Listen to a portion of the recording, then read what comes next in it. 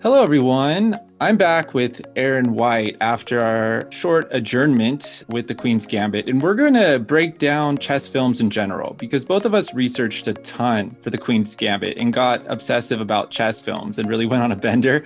And we just kept trading, like, oh, I'm watching this and I'm watching this, and we would keep up with each other and keep track. And so by the end of our anticipation and build up towards the Queen's Gambit, we had 5 extra chess films we'd each watch. So we have to do another episode on this to talk about them. So welcome back. Oh, thank you. Yeah, what we were really doing during that break in between was we've been playing 20 games of chess, y'all. And I can tell you I am 0 for 20. I would be if we actually played.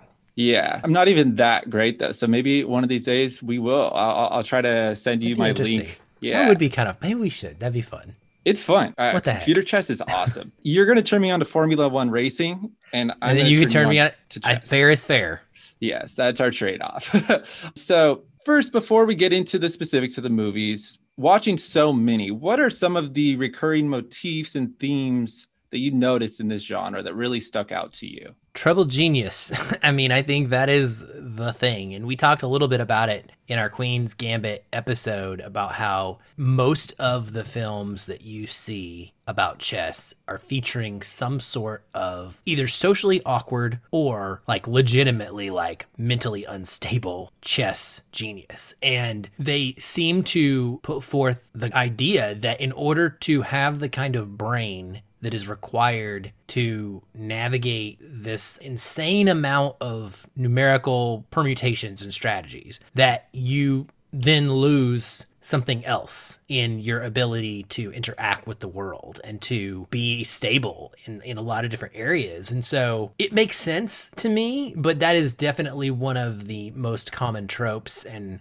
we can talk about what I like and don't like about it maybe as we go through the films, because there's times that I don't mind it, and there's times that I kind of like, I would like something else. Like I said in Queen's Gambit, right? I like that some of the characters in that are not always like wackadoodle obsessive. Some of the chess players are just really darn good chess players. They're like grandmaster level chess players or whatever, but they're stable and calm. So that's like probably one of the big common themes that I see throughout these films. And then Russia, everything wants to come back to like Russia. And that stems from the fact that the Russians have historically been the dominant chess society. And it's no different than, I don't know, take football, for example, in America, or some other sport that is generally played here, basketball, for decades and decades. Like we were here in the United States, the wellspring of that sport. This is where all of the talent lived. And so if you wanted to break into that, it took time for the rest of the world to catch up. Europe, soccer, right? It's the opposite. United States is fighting to get into the elite level of soccer, just like we were fighting to get into the elite level of chess. And so almost all of these in some level pull in that Russian dominance and brilliance in some way. Those are all really good themes that I've noticed as well. Specifically, the Russia is so prominent in many of these films. We love to focus on the Cold War and that Russia-US emphasis on chess. Chess as a sport, we're calling it sport, a sports podcast, an intellectual sport, is also interesting because it's very accessible, like soccer. You mentioned soccer.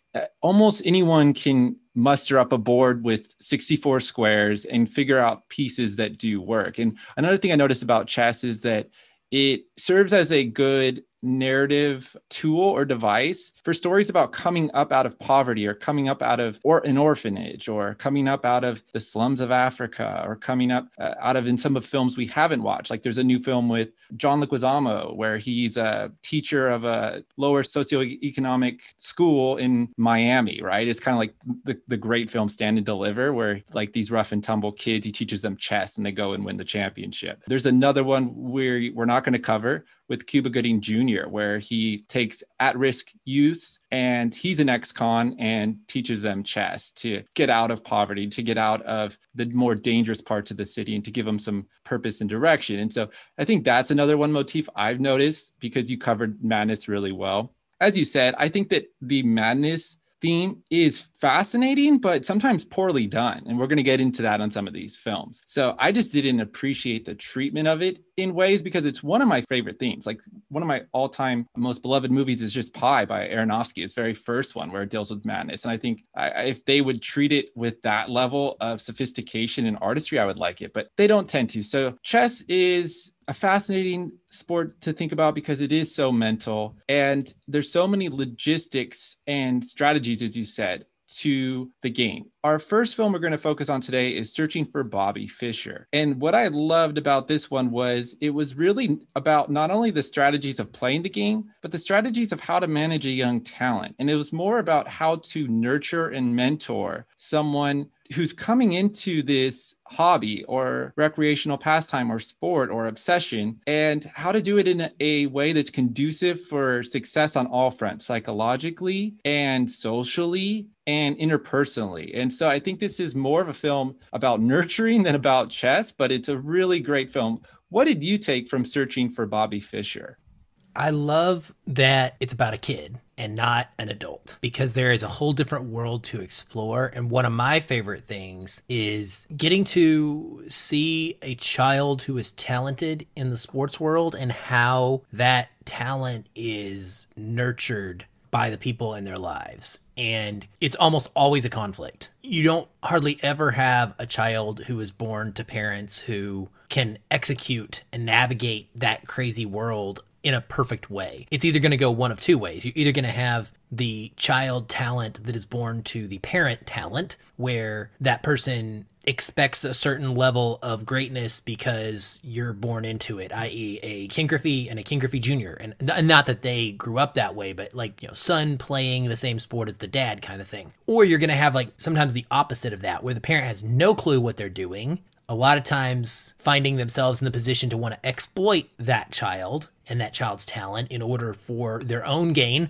oftentimes not even from an insidious perspective, but just from a perspective of, you have the ability to make me money. I mean, it happens in The Queen's Gambit, right? Right off the bat, the adopted mother, she's like, oh, you just made money in this tournament. And she's like doing calculations in her head, and you can tell like this could help us, right? As a family, it could help us both. So it doesn't have to be a negative or nasty thing, but it's an exploitation nonetheless. And so for me, getting to see in this one, parents trying to figure this out. A dad who is genuinely wanting to help his son, but doesn't know what his son needs. And his son is too young to A, probably know what he needs either, but B, to express and tell his dad what he needs. And so it's a complicated relationship that I can really resonate with. And if I go on a slight tangent, but like my son was in select soccer for years. We randomly put him in at one time, mommy and me soccer.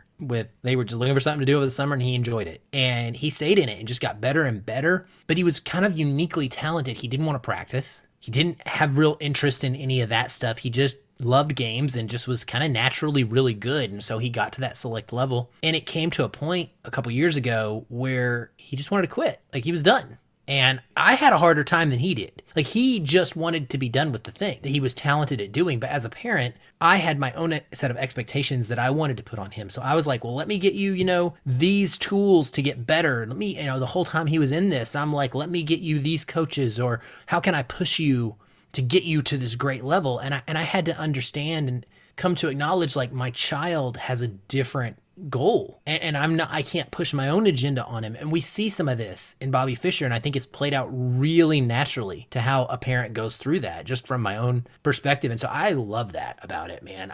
The other big thing that I wanted to mention that I love specifically is the addition of Lawrence Fishburne and his character. Really thin Lawrence Fishburne, actually kind of looks like Will Smith Lawrence Fishburne when you take a screenshot, if you do this. But you have a black man who is kind of hanging out in the park and playing tennis.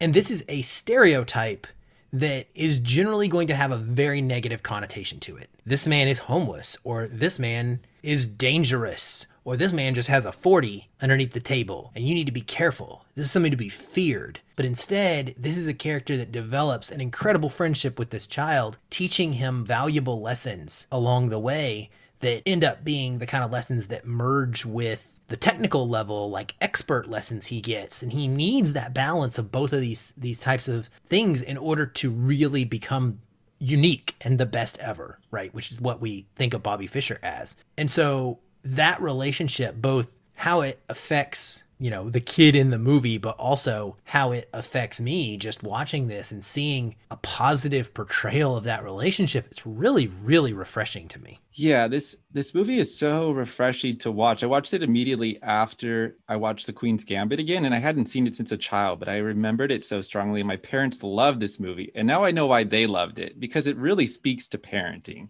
That's what this movie is about. And there's two, in my mind, major foils in this film.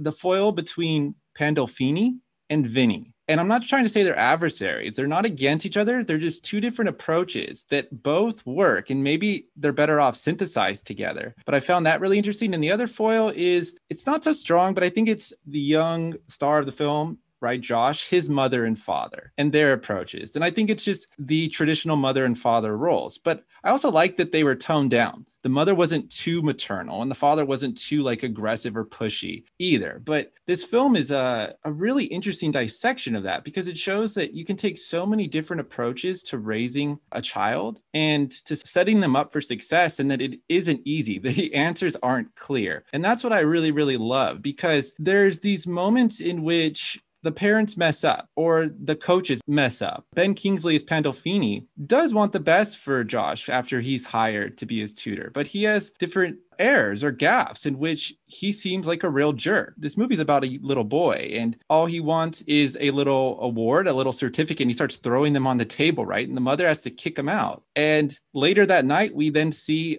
Josh's father defending Pandolfini. So the father says, our son needs to learn how to be stronger, right? He needs to get a backbone. And she tells him there's a difference between being weak and being decent. And I loved her focus on sensitivity and her appreciation of sensitivity. We don't get that a lot. And so we get the questions here, is being great at something everything?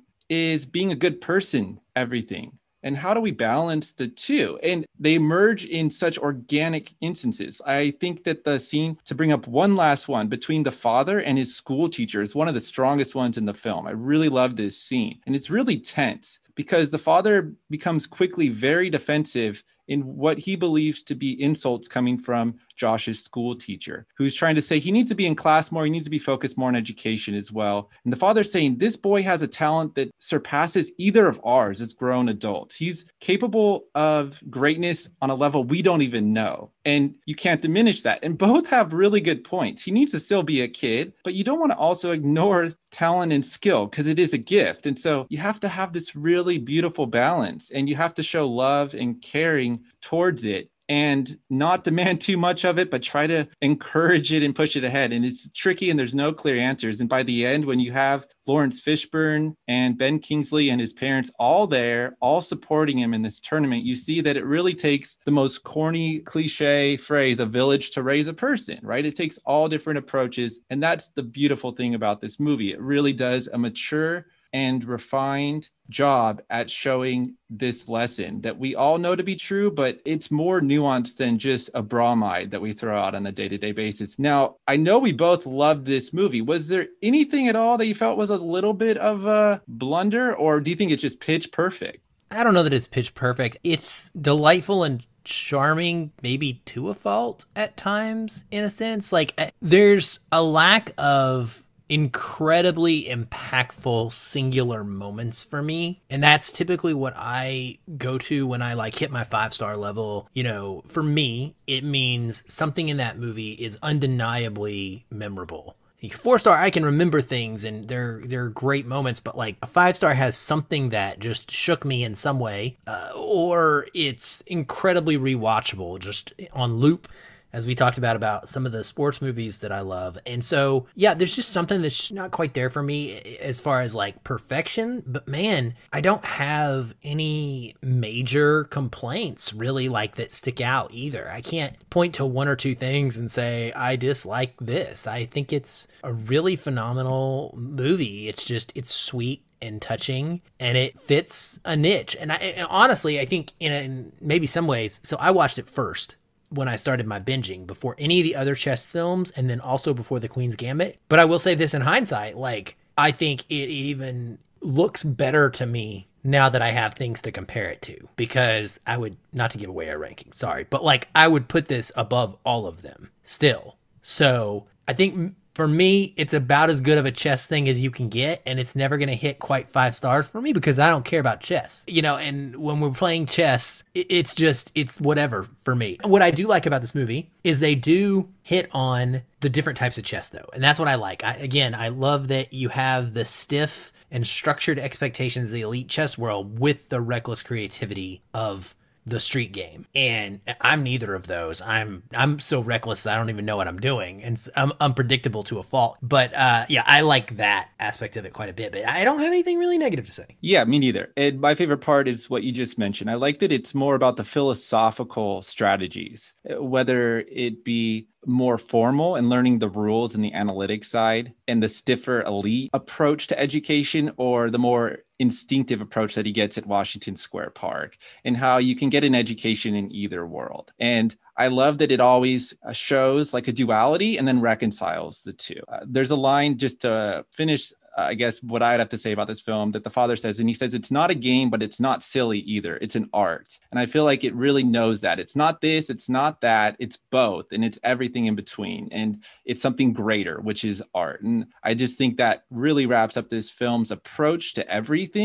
I'm going to show you two different sides. I'm going to show you black and I'm going to show you white. I'm going to show you in the academy and I'm going to show you on the street. I'm going to show you, left, and I'm going to show you right? It's just going to show you each side of the coin. And then it's going to say, neither side's right, neither side's better. You need both. You need to synthesize both. You need to harmonize both. And I think that's always a great lesson. So I love this film. So moving right along, let's get into Queen of Katwe. And this was a real surprise for me. Searching for Bobby Fischer, I knew was great from my memories as a kid, but this was a real surprise. I was endeared by this start to finish. But before I throw my thoughts out there, I just want to hand it over to you. What was your initial take watching this movie? Stupid Aaron, why didn't I watch this sooner? And I don't have that a lot of times, but I feel like I did this film a disservice. I don't have that feeling when I'm talking about older films, because it is what it is. You get to a movie when you get to a movie. But 2016 was my first year as a film critic, and I was voting by that point in awards and such. And so I feel, like a responsibility to have a wide breadth of knowledge about the movies that came out that year. And I intentionally let this slide by. It happens from time to time. Usually I end up coming back to those films and really loving them. I'm actually noting a couple in my head right now. But this came out in the fall. I remember kind of being interested in it, and then Disney completely failed to make any sort of push for this. There was almost no marketing. It was just kind of a quiet release. It came and it went, and that was that. I hate that now, because this is a beautiful movie. This is a Disney movie that harkens back to what Disney used to be, or what we thought Disney used to be, with their family films in the 80s and 90s era. And so I think it's great. The acting is phenomenal. I mean, I love David Oyelowo. I love all of the actresses. It is a tragic story. The youngest sister in this film actually passed away, I believe, due to cancer or heart condition in the last couple of years. And that is just awful when you think about that. But what really stood out to me in this, interestingly, this is not about the chess. I do enjoy the fact that there's chess and soccer in this one. That's kind of cool, because there's a coach who is all about both. And I love that dichotomy of showing that someone can actually be interested in something physical and something mental, two different types of games. It doesn't have to be either or. That's cool. And I really love just Uganda in this film, and the way that they depict it. It's so real and so natural. Going to the market, there's poverty, but it is not shown to be this war-torn,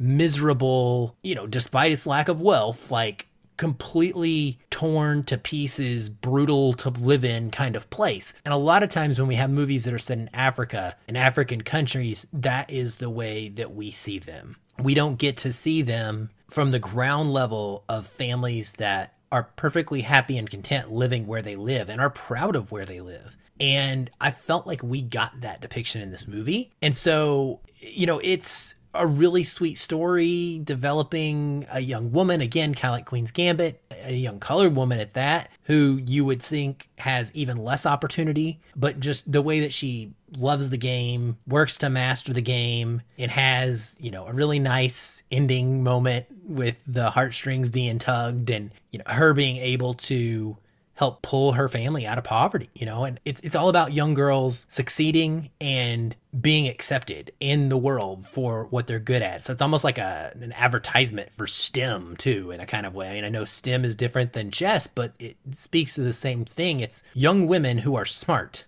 They need people to back them and to give them opportunities. And it is an area that our world has failed in so many ways for decades and centuries. It's always been the men that get the opportunities. And we need to do the same thing that we do for men, for women, because then we get to see amazing stories like the one that this film is depicting. Well said. And it's a very reaffirming film because we get this young star, this young girl, Fiona, who's preternaturally smart. She's born with a natural, organic, just command of chess. She immediately gravitates towards it and understands it. What's crazy is we get told to us again and again that she's actually illiterate. She can't read the books. She doesn't know that side of the game, and it doesn't matter. She knows it on a different level. And I always love that lesson, is that smarts come in many forms. We tend to overemphasize bookish smarts, or the smarts of academia, or the smarts of formal society, but they come in all forms. And there are people who are perhaps illiterate, yet brilliant. And so I love that it just illuminates that for us through this young girl who comes up through chess to be a celebrity of her village, to go to Russia. I love the moments when these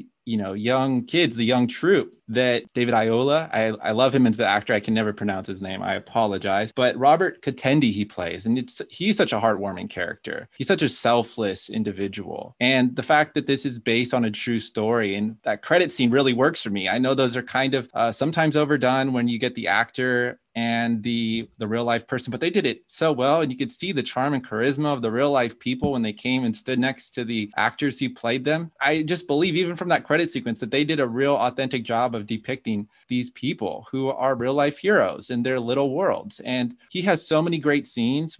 Perhaps my favorite scene was with his wife, when he has to tell her that he was offered an engineering job, but he cannot leave the Pioneers, which is the name of their chess team. And she tells him, like, why are you beating yourself up? And you think she's going to scold him. And then she says, for doing what is right. Right. And it's just one of those great moments that might be a little unrealistic, because most people would not be able to say no to a job that is way better than where they're at in life, simply to help out some kids for another few years. But even if it is unrealistic, I don't know if it happened. I didn't research that much. It is something that is a positive thing to show people. The more we can do this, the more that we can, build strong morals that are transcendent and that go against practicality, to show that, being pragmatic isn't everything in life. And I feel like 2021, everything is so oriented towards pragmatism that we need to learn about, humanist qualities again. These have to stay with us, these old stories, these old fables. And that's what this serves as to me. It's an old-fashioned story. It's a Disney story in many ways, but it has a level. No addiction issues, no obsession,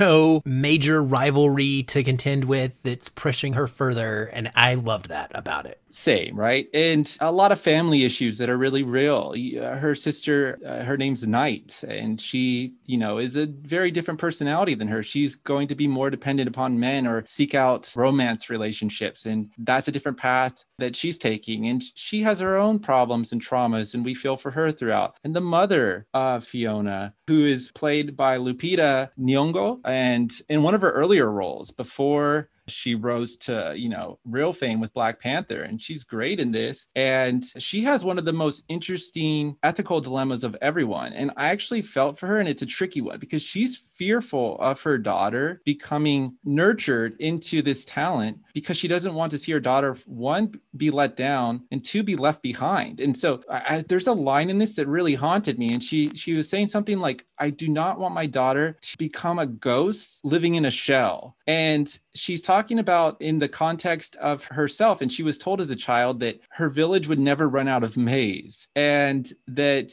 there would always be mini biscuits to eat. And it's just a very folkloric story, but it's a story that is turned into fear for her, because she saw that reality can be harsh sometimes, and that there was an endless maze, and that perhaps, this really benevolent teacher, Robert Katendi, who wants the best for her daughter, and he wants to cultivate her precocious talent, might actually harm her in the end if the daughter becomes really smart, becomes a little bit, I don't want to say the word snobby, might not be the right word, but, above selling vegetables at the market, which is where their family is in life, and then stuck in this terrible space of being above and not suited for her environment anymore. And that's really tricky. And I found that really fascinating. Was there any blunders in this movie that you found? Anything that you would want to maybe fix if you had some creative control, or any critiques? It's just too long. It's way too long. It has a lengthy bit in the middle and towards the end, kind of leading up to the climax, where it just really starts to drag. I think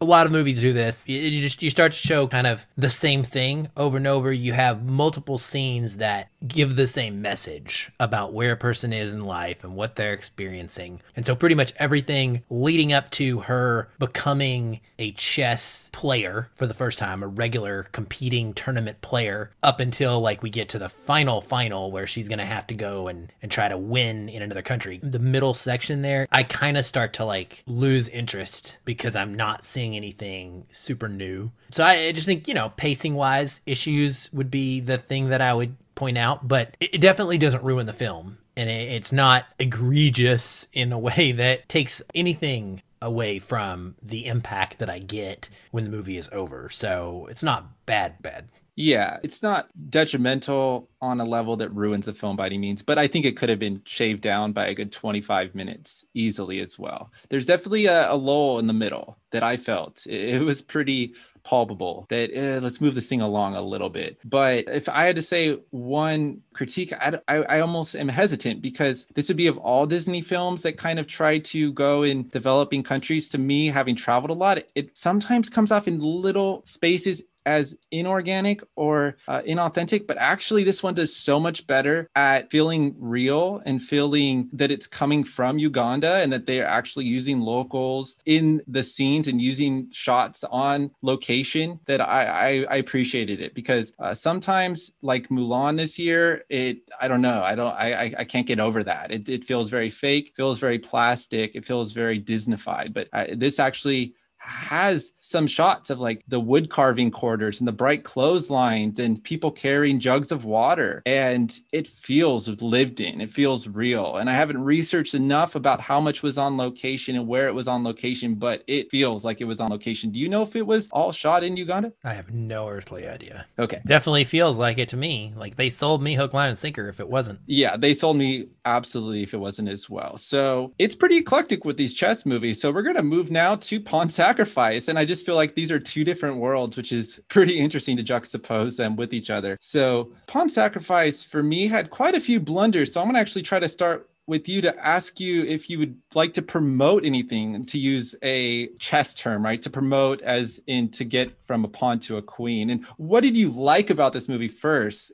Just because I'm predicting perhaps you might have a lot of grievances like I did at times. I liked it more than I thought I might going into it. I think Tobey Maguire was both well cast and also a detriment. So I will say for this that I think when he is at his best as this character, he's fantastic. And he really nails the deteriorating mental health of Bobby Fischer and how he is just increasingly paranoid and becoming unhinged and such. And so I really enjoyed his performance in spots during the film, is how I'll put it. I love that this told me more about the story. Like, I did not know anything other than Bobby Fischer won a chess match against, Boris Spassky. And that's really it. And he was a genius. And so I felt like this was a pretty enlightening biopic for me. And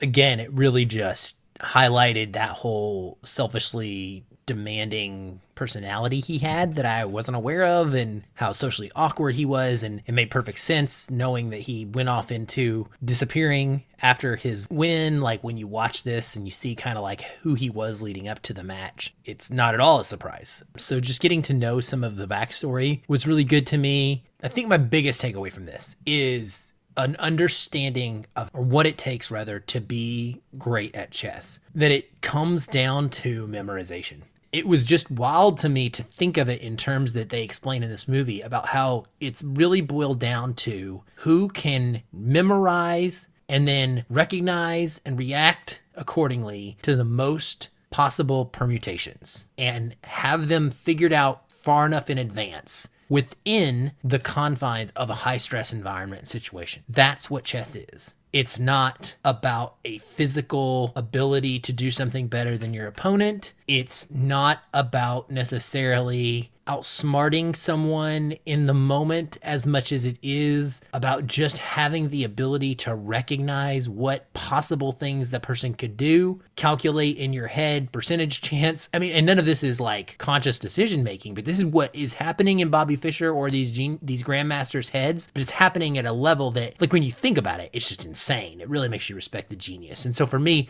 I got that out of it. That's why I'm not good at chess. Like, I can't do that. I'm really good at board games, and I love strategy board games, and I played them all the time. And I can think several moves in advance, which honestly usually means I'm very competitive and win a lot against average people because I'm thinking I'm the guy that is the the chess player here. And what I realized is, like, I'm nowhere near what it takes to understand how far out and how the depth of the possibilities, because the game is a game that starts off at the same point every single time, you can do that. So you couldn't do that with every single game out in existence. But because this game has a finite beginning that everybody can move from, then it really is just whittling down these options until you make the most likely correct choice enough times that you're going to win more often than not. I also didn't know until it might have been this movie that these Grandmaster matches were multiple matches. Like, I thought it was like when they said Bobby Fischer beat Boris Spassky, I thought, okay, Bobby Fischer sat down, played Boris Spassky, and beat him, and that's like that. I didn't know it was like you had to beat him,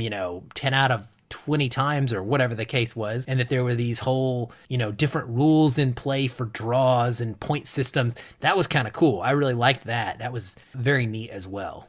Yeah, I didn't know that either. I really didn't. And I'm a pretty big chess aficionado in terms of playing with people. And I know a lot about Bobby Fischer, having read about his descent into madness, but I didn't really ever get too into the whole Spassky craze, which this shows, and that what people still call today the greatest chess game ever played. It's a seminal moment. It's on the grand stage between the US and the Russia at the height of the Cold War. And it's this weird, paranoid, kooky Brooklyn kid or, New York kid from the boroughs who comes up and takes on the Russians who had dominated chess throughout the 20th century. And so chess was everything in Russia. I mean, it goes back to like the 16th century. I did a little bit of research, and the Tsar Ivan IV died while playing a chess match in 1584. And after the Bolsheviks took power in 1917, it became their national pastime. So like they declared it like the national sport, and it's everything to the Russians. And so it's definitely not everything to Americans in the same way, which made it such a big deal because Bobby Fischer was our prodigy. He was our dark horse. And he was a bit nutty too. So he was hard to control. So he was our only option because you can't just really easily cultivate genius like that. Let's put it this way to make a comparison and to go on with what you're saying is that there's a lot of permutations. They say in this movie, there's more 40 move games in a chessboard than stars in the galaxy. So there is almost an infinite amount of combinations you can make out of this. And a brilliant chess mind like Bobby Fischer may not be that statistically anomalous, but it's close. Like these people don't come along once in a generation even. They come on once a century. And so, yes, he was our sole chance. And that's so interesting because many people didn't like him. The media didn't like him. His agent doesn't really like him. The priest doesn't really like him. These characters are interesting as well. But here I'm going to start to get into a few of what I think are big blunders is even at the end of the film, I don't quite get what Peter Sarsgaard, his character is. I don't really get who the priest is. They don't introduce anyone fully enough. And I think he does a good job. He has great lines. He has great moments in isolated parts. But who is he? Why was he there? I had to Google it. Okay. I figured it out, but I had to Google it. I didn't really understand it all from the movie. And so that's the fault of the movie. So I agree. He's called a number two. And essentially, apparently these high level chess players often have a number 2 or number 3. And so this man's job is to literally travel around and train with him. And what he would do is when Bobby would be sleeping, the number 2 would be evaluating the games that had taken place and formulating strategies. And then when Bobby would wake up, the number 2 would then be like, hey, I figured out this is how we need to play. So he's a trainer and he helps to facilitate strategy. He's like almost like a teammate in that regard. It was really intriguing. And I didn't get that from the movie completely. I was like, it was very weird inclusion. Good performance, which makes it even more weird. But like, it's just this rant, especially because he's a priest. Like that just, from a visual standpoint, it makes it stranger and harder to grasp because you wouldn't expect that. So yeah, I totally follow what you're saying here. Yeah, there was just so much that was unexplored fully or properly. And that's my biggest problem with it is I think that, as you said, I was ambivalent towards Tobey Maguire's performance here. And at first, I even wrote in my notes while I'm watching the movie, Tobey Maguire's playing it all wrong because I'd watched the 60 Minutes with Bobby Fischer. And I realized as it went on, no, it's not his fault. It's the movie's fault. The movie doesn't really know what to do with his character. It's so all over the place tonally. It even looks all over the place. It's got a weird energy. It's trying to be really hip and flashy at times and have these really quick edited sequences. And it goes from grainy to montage. Suddenly he's in LA and then there's like a weird prostitute at the hotel and then he's on the beach. There's just so many zany scenes and they're trying to go for so many tones that it never really gels for me, and it never really gets at a cohesiveness that it needs. And so there are moments in this film that I really liked. I really liked especially Sarsgaard's long, worrisome reflections about whether he's truly going to go mad. I think that that's well written in terms of the screenplay, and it's well delivered, but does it end up standing up? Does it have an architecture or scaffolding to support it? I don't think so. And so that's my biggest problem with this movie is that it has moments of brilliance, but it's so frustratingly unsupported by the ultimate structure of the film, the ultimate vision of the film that's so lacking. And I'm really getting on it. I see you shaking your head like in agreement, which I'm glad we're on agreement of this because don't want to be just hating on something, but what did you really take as the major fault of this film? Well, it's the same performance that I actually liked. And it was frustrating because, again, I like it in spurts, but the movie spends so much time with him being, I can only use the word unhinged, that it really just wore me down. And this happens with tons of films of this type, where a person is in some sort of downward spiral. I can only take so much of you showing me them repeatedly being a jerk to everyone around them and repeatedly treating people like trash, repeatedly just making these asinine requests and then freaking out all the time and kind of really being quirky and just nutso with their acting. So if we had cut this down some, I think I wouldn't have minded as much because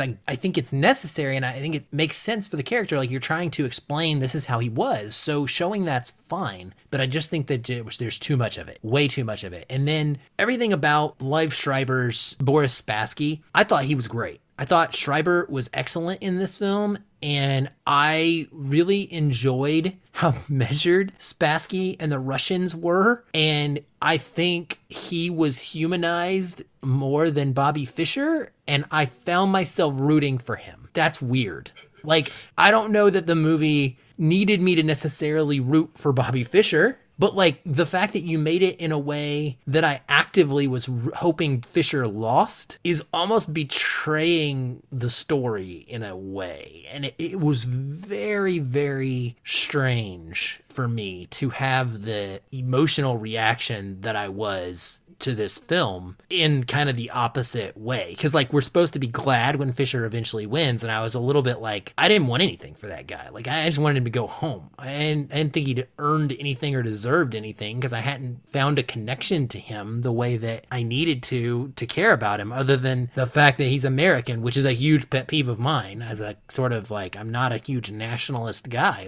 I need more than you to just tell me that you've got the same flag flying over your, house or whatever. I have to care about you as a person first, and I didn't. Yeah, I agree. I was rooting for Spassky. I think that they humanize him so much more. And that's the weird part of about this movie is that tricky of a person that Bobby Fischer is, and some of the stuff they showed in this is true. I feel like they didn't have any sympathy for him, and there is sympathy to be had for this individual. We talked about the 60 Minutes episode that I watched, and on that, he is very unique. He's neurotic. He is eccentric and bizarre and sensitive. You could tell he rejects a cake for his birthday. Why does he reject that cake on 60 Minutes? I'm talking about the real life Bobby Fischer. I think it's because he has a very punctilious regimen. He's very strict with himself, and he's basically monastic. And they don't explore any of this. We basically get 2 hours of Tobey Maguire being paranoid and looking for bugs and lamps. That's not telling us anything really about his psyche. And then this will be forever one of the greatest blunders in a movie to me, is that we have the crux of the movie comes down. He needs to play in this ping pong hall, right? It's a huge ordeal. It's a good scene where he freaks out on stage and he's looking at the camera and stuff. That's good drama. And it's an interesting dynamic and scenario.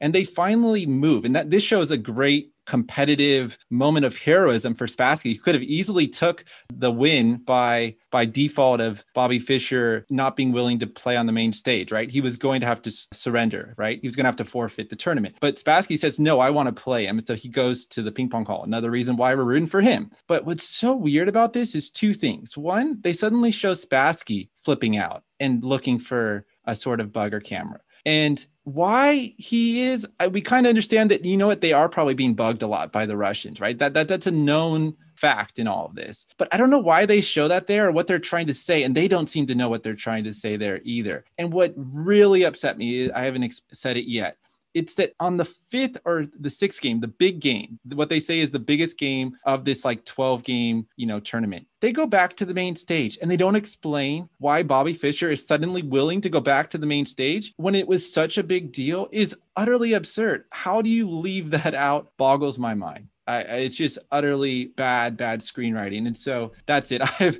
nothing really else to say about this movie. Do you have anything? Do you want to move on? No, I think you're right. I'm glad I watched this one. So there may be something else in this list that I'm not glad I watched, but this is one that I would have never watched had it not been for this podcast episode with you. And I'm content knowing that I checked it out. I didn't hate it and actively despise it the entire time I watched it. So it wasn't that bad for me. But yeah, ultimately, it definitely doesn't stand up as anything I ever want to see again. Same. Yeah, it actually has really strong parts, which is why it's such a letdown. It could have been really great. And so we're going to go on to by far the most idiosyncratic and weird film. I feel like this is Austin Weird. It's from a director that comes from Texas, and it probably doesn't fit in the sports genre by any stretch of the imagination, besides the fact that there is a competition going on, but it's not even really a chess competition. It's a programming competition. So it is very unique. It comes from Andrew Buchowski, who is known as the godfather of mumblecore. And that makes a lot of sense now. Yes. And it has a different approach to its subject that is not going to appeal to sports movies fans out there. So I know this took you by surprise. Your review is really hilarious. What was your reaction when you saw this?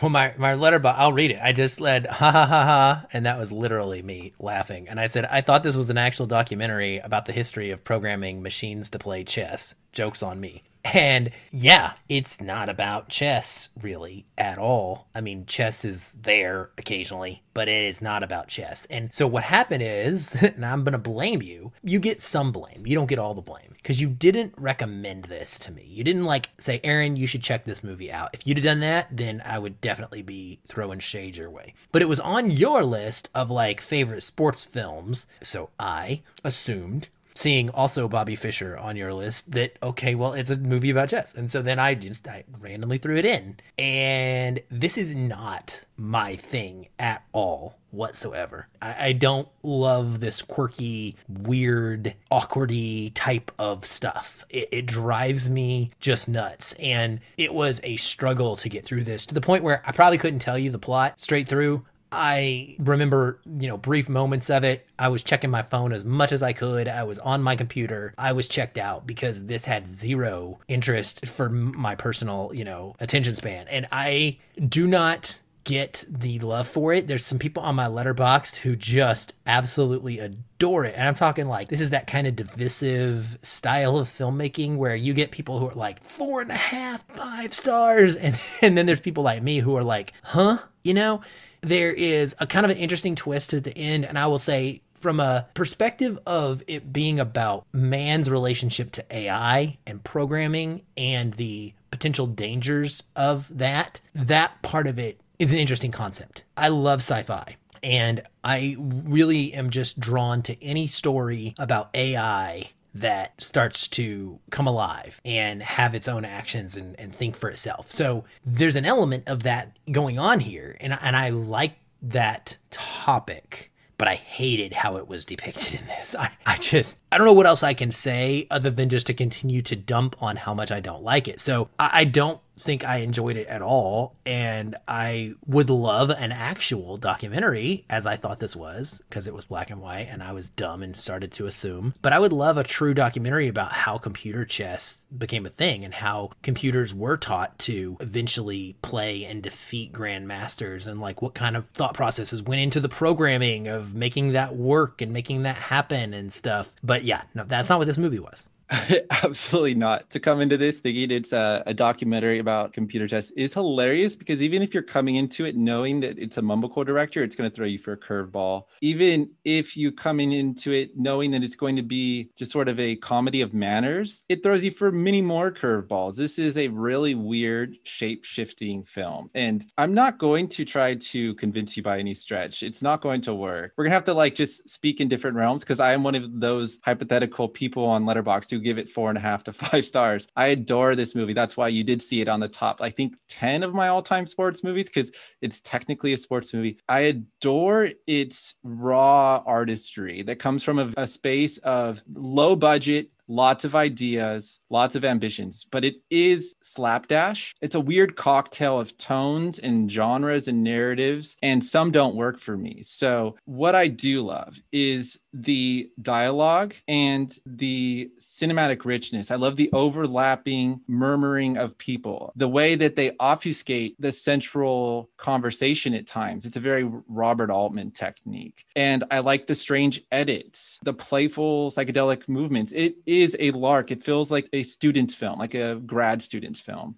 It feels like a amateur product, yet there is a level of ingenuity throughout this that keeps someone like me on my toes. And I was trying to think of all of the things that evoked in me on my third viewing now. And it's been a while since it was my last viewing, though. I watched it twice in a row when I first saw this in like 2012 or 13 when it came out, and I haven't seen it since. And if I would say anything to people out there who want to know what it's like, it's not like much, but it's kind of like a Christopher Guest mockumentary, right? Like kind of like Best in Show or Waiting for Guffman. Yeah. Absolutely. Yeah. But then you got to throw in like a little bit of like Harmony Korine in that mumblecore genre. There's a character that's kind of like Napoleon Dynamite in it. My least favorite character. Hopefully I'll have time to touch on that later. But then he's kind of crude and really annoying, and I did not like him at all. And then it's got a weird Ex Machina twist at the end. So it gets this weird sci-fi space. And they're touching upon some themes. They're not really explicitly ever going where you would think they would go, or going to really flush them out to the fullest degree, because, you know, we have this interesting dichotomy of these really erudite geeks who are immersed in 1980s computer culture. And then you have another conference going on in the hotel, which is kind of like new age, suburban, mystical swingers who they're trying to say something to me about like people who are more of the mind and people who are more of the body. And they have moments in which they are getting at subtly rich ideas, I think, but they only want to flirt with them. And never does the film, I think, try to slam something over your head too much. And that's both its greatest feat, but it's also kind of a flaw for many people who want a strong and really cohesive a story. And it's none of that, right? This thing is, it's just a slight little scribbling of a film. It's very bizarre. But I just want to ask if you could promote one thing, because I know if you're not on board with this, it's just like gonna estrange you and alienate you. What would it be? What would be one silver lining you would find here to promote? I mean, if I don't have, if you like the stuff you're describing, then yeah, go for it. There's nothing I like about it. Like I gave it 2 stars for me. That's a disappointed or not like. Like the only reason I go to 1 star is if I'm offended by something to the point where I just think it's trash. I don't think this is trash. I think it is something that is not for me in any way, shape, or form. Okay. I like the fact that it's in black and white. I do appreciate the cinematography and the idea of a mockumentary because I don't always hate mockumentaries. So the stylistic choice of it being a quote mockumentary or documentary type of filmed movie, if it was actually about what I thought it was going to be and it was more serious, but yet with this same cinematography, I would be fine. So I guess we'll go with that. Fair enough. And it is kind of interesting. It's really ugly black and white. If you've recently watched something like Malcolm and Marie, it's not intentionally beautiful. Yeah, it's not trying to be pretty. No, that's the thing. It's supposed to be older, and it's kind of its era. Absolutely. It looks like a tutorial video created by a company in the 1980s, and it was used with old technology. It's a tube vintage camera with vacuums. I'm just bringing that detail. I found that spec, but it's interesting. He's using these old cameras from the 80s. So he wants this really vintage, authentic look. So there is a lot of technical aspects that mirror the film and its retro vibe. So moving on to another very strange movie, a very recent movie that completely went under the radar for me. And I found it like a few days ago and noted it to you because we're both into spy movies lately and talking about spy movies. And it's a marriage of the two genres. It's chess and spy together. But I'd never heard of this. It's a Netflix original. And it is a strange one. And I want to hear, what was your main promotion from this film? What did you like about it? What did I like about it? It's an interesting premise. I think that the idea is cool. Taking the Cold War chess match, essentially, of Fisher and Spassky, and turning it into a fictional spy movie surrounding that match, kind of building upon the actual paranoia of the era and just exaggerating it into this really intriguing concept, is a really interesting premise. And I truly believe that if you would have taken this movie, this idea, and you would have put it in the hands of someone like a Spielberg who's made Bridge of Spies, I think with, star actors and a solid, experienced screenwriter and a little bit more of a budget and a production company behind it that could help kind of guide decision making, I think this could be the idea of like a blockbuster spy flick. I really do. Like the marriage of sports movie and spy, like really cool idea. It really, really is like an alternative fiction kind of thing. I'd almost say you should set it as Bobby Fischer and Spassky and just, bill it as if it was like an Eric Larson book or something. And so I really loved the idea when I read it. And even as the movie was going on, that's part of my disappointment was I just kept getting like, man, this is so cool, but why'd they do that? Why'd they do that? Why'd they do that? Why'd they do that? So that was my main takeaway, was just how amazing of a concept this was. I utterly agree. It's an amazing concept that is terribly executed on almost every level. It feels not only low budget like computer chess, but like it's a low budget film that tries to fake being a high budget film. And that's even worse. It's like you should have just worked within your means, in my mind, and really gone out there since you're like a low budget film. The acting is atrocious throughout, and there's some charm to it because I do like seeing new faces. And besides Bill Pullman, I didn't recognize a single person in this movie, but man, do they feel like B-level, C-level actors. I don't really like to critique actors too much, but everything here felt stilted and just ungainly. It didn't feel natural, and perhaps it's not their fault. Perhaps it's the director's fault, the vibe on the set. And Bill Pullman is perhaps worst of all. The only thing that I can say to perhaps give him some credit is that this was supposed to be William Hurt's role. And during like the first week of production, he suffered an accident while walking home from the set. and had to be replaced last second. So Pullman was flown out to Warsaw, where they shot this movie, to Poland in the middle of winter where it's freezing cold. He's learning his lines on the spot. And it just feels like he's on the cuff in the worst possible way. And man, is his portrayal of alcoholism the most buffoonish, unrealistic portrayal I've almost ever seen. I read a quote where someone said it is as if he's playing, and this is a little bit of an esoteric reference, but Charles Bukowski, which is a famous drunk novelist who's based in LA, acting like Ned Flanders from The Simpsons. I just thought it was hilarious. It cracked me up, but you'd have to pull out the craziest explanation to try to explain how off he is in his portrayal of a drunkard. It's so bad, so bad. I could not get on board for a single second of this film. And the sad part is it's a really interesting plot. And I was watching it late at night and wanted to refresh the plot. And I read it online after, and the plot is pretty interesting and cool. Like you said, it's like a good Tom Clancy novel and a chess sports movie synthesized together. Does not work as a film. What was your biggest blunder that you took from this film? The same thing as you. Bill Pullman crushed this movie for me, like in a bad way. And I hate saying that because I love the guy, but literally from the first scene with him, I was like, what is he doing? He's not going to be like this the whole movie. And then he was like that the entire movie. And it just was so stupid. So I won't pile on because everything you said, I say ditto. And in addition to that, it is a tonal mess. This director, it's a first time direction and it is very clear. The person has no idea how to consistently craft a good thriller. There are moments of good thriller stuff in here, of heightened suspense and use of sound editing and sound mixing to assist that. But then it's just all over the place. There are moments of like almost pure comedy that you're like, what is happening right now? And why are these characters acting this way? It just has no consistent tone at all. It's all over the place. And comedy, suspense, scary, tries to be like a horror and bloody at times. It's very strange. And it wants to capture the game of chess as if it's like a legit representation. And that kind of bothered me. So there's a chess match, and the very first chess match, in fact, of the big moment, big scene or big tournament. And this guy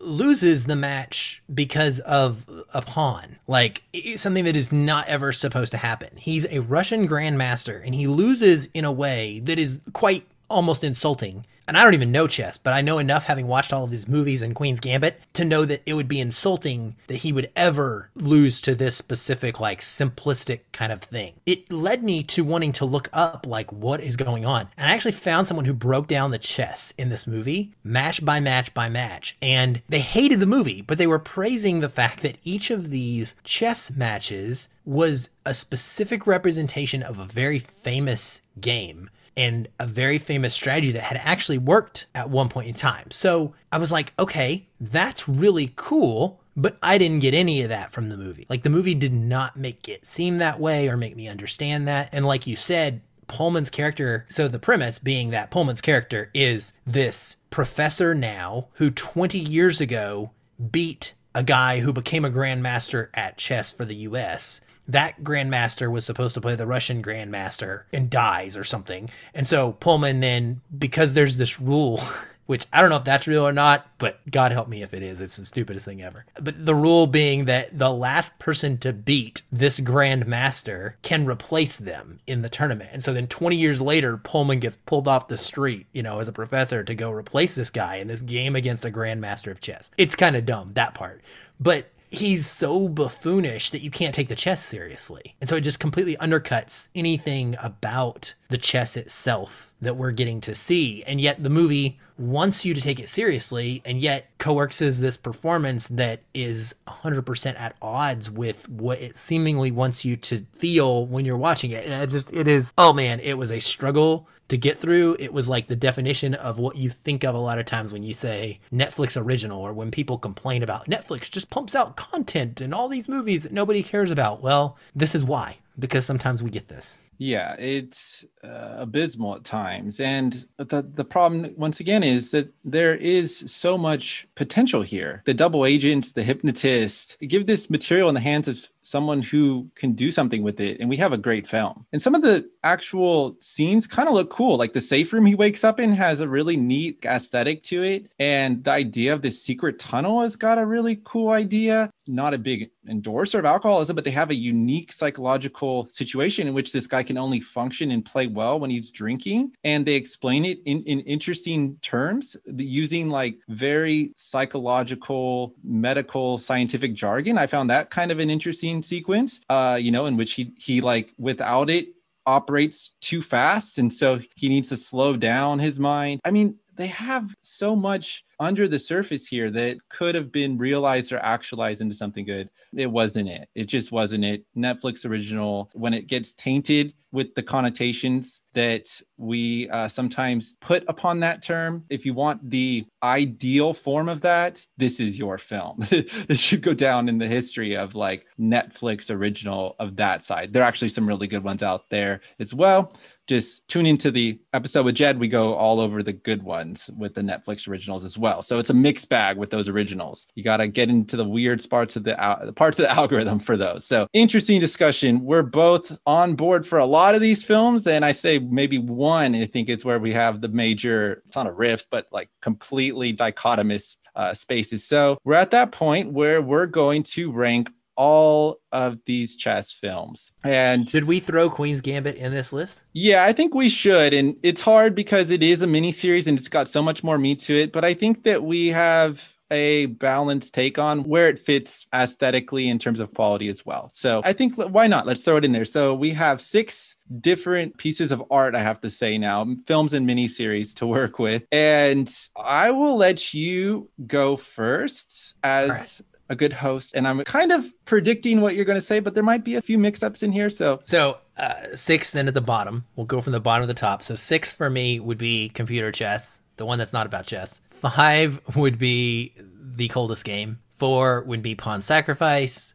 3 would be Queen of Katwe. 2 would be The Queen's Gambit. And 1 would be Searching for Bobby Fischer. Solid. So I'm just going to throw mine out there because we talked about them so much. We don't need to extrapolate. My number 6, easily The Coldest Game. My number 5 is already kind of tough for me, but I'm going to go with Pawn Sacrifice. My number 4, and I really feel bad doing this because I like this movie a lot, but we're already getting in the good territory, is Queen of Katwe. It's not a knock on it. My number 3, Searching for Bobby Fischer. My number 2, Computer Chess, because I love the quirk. It's the only one I'm going to quickly qualify a little bit.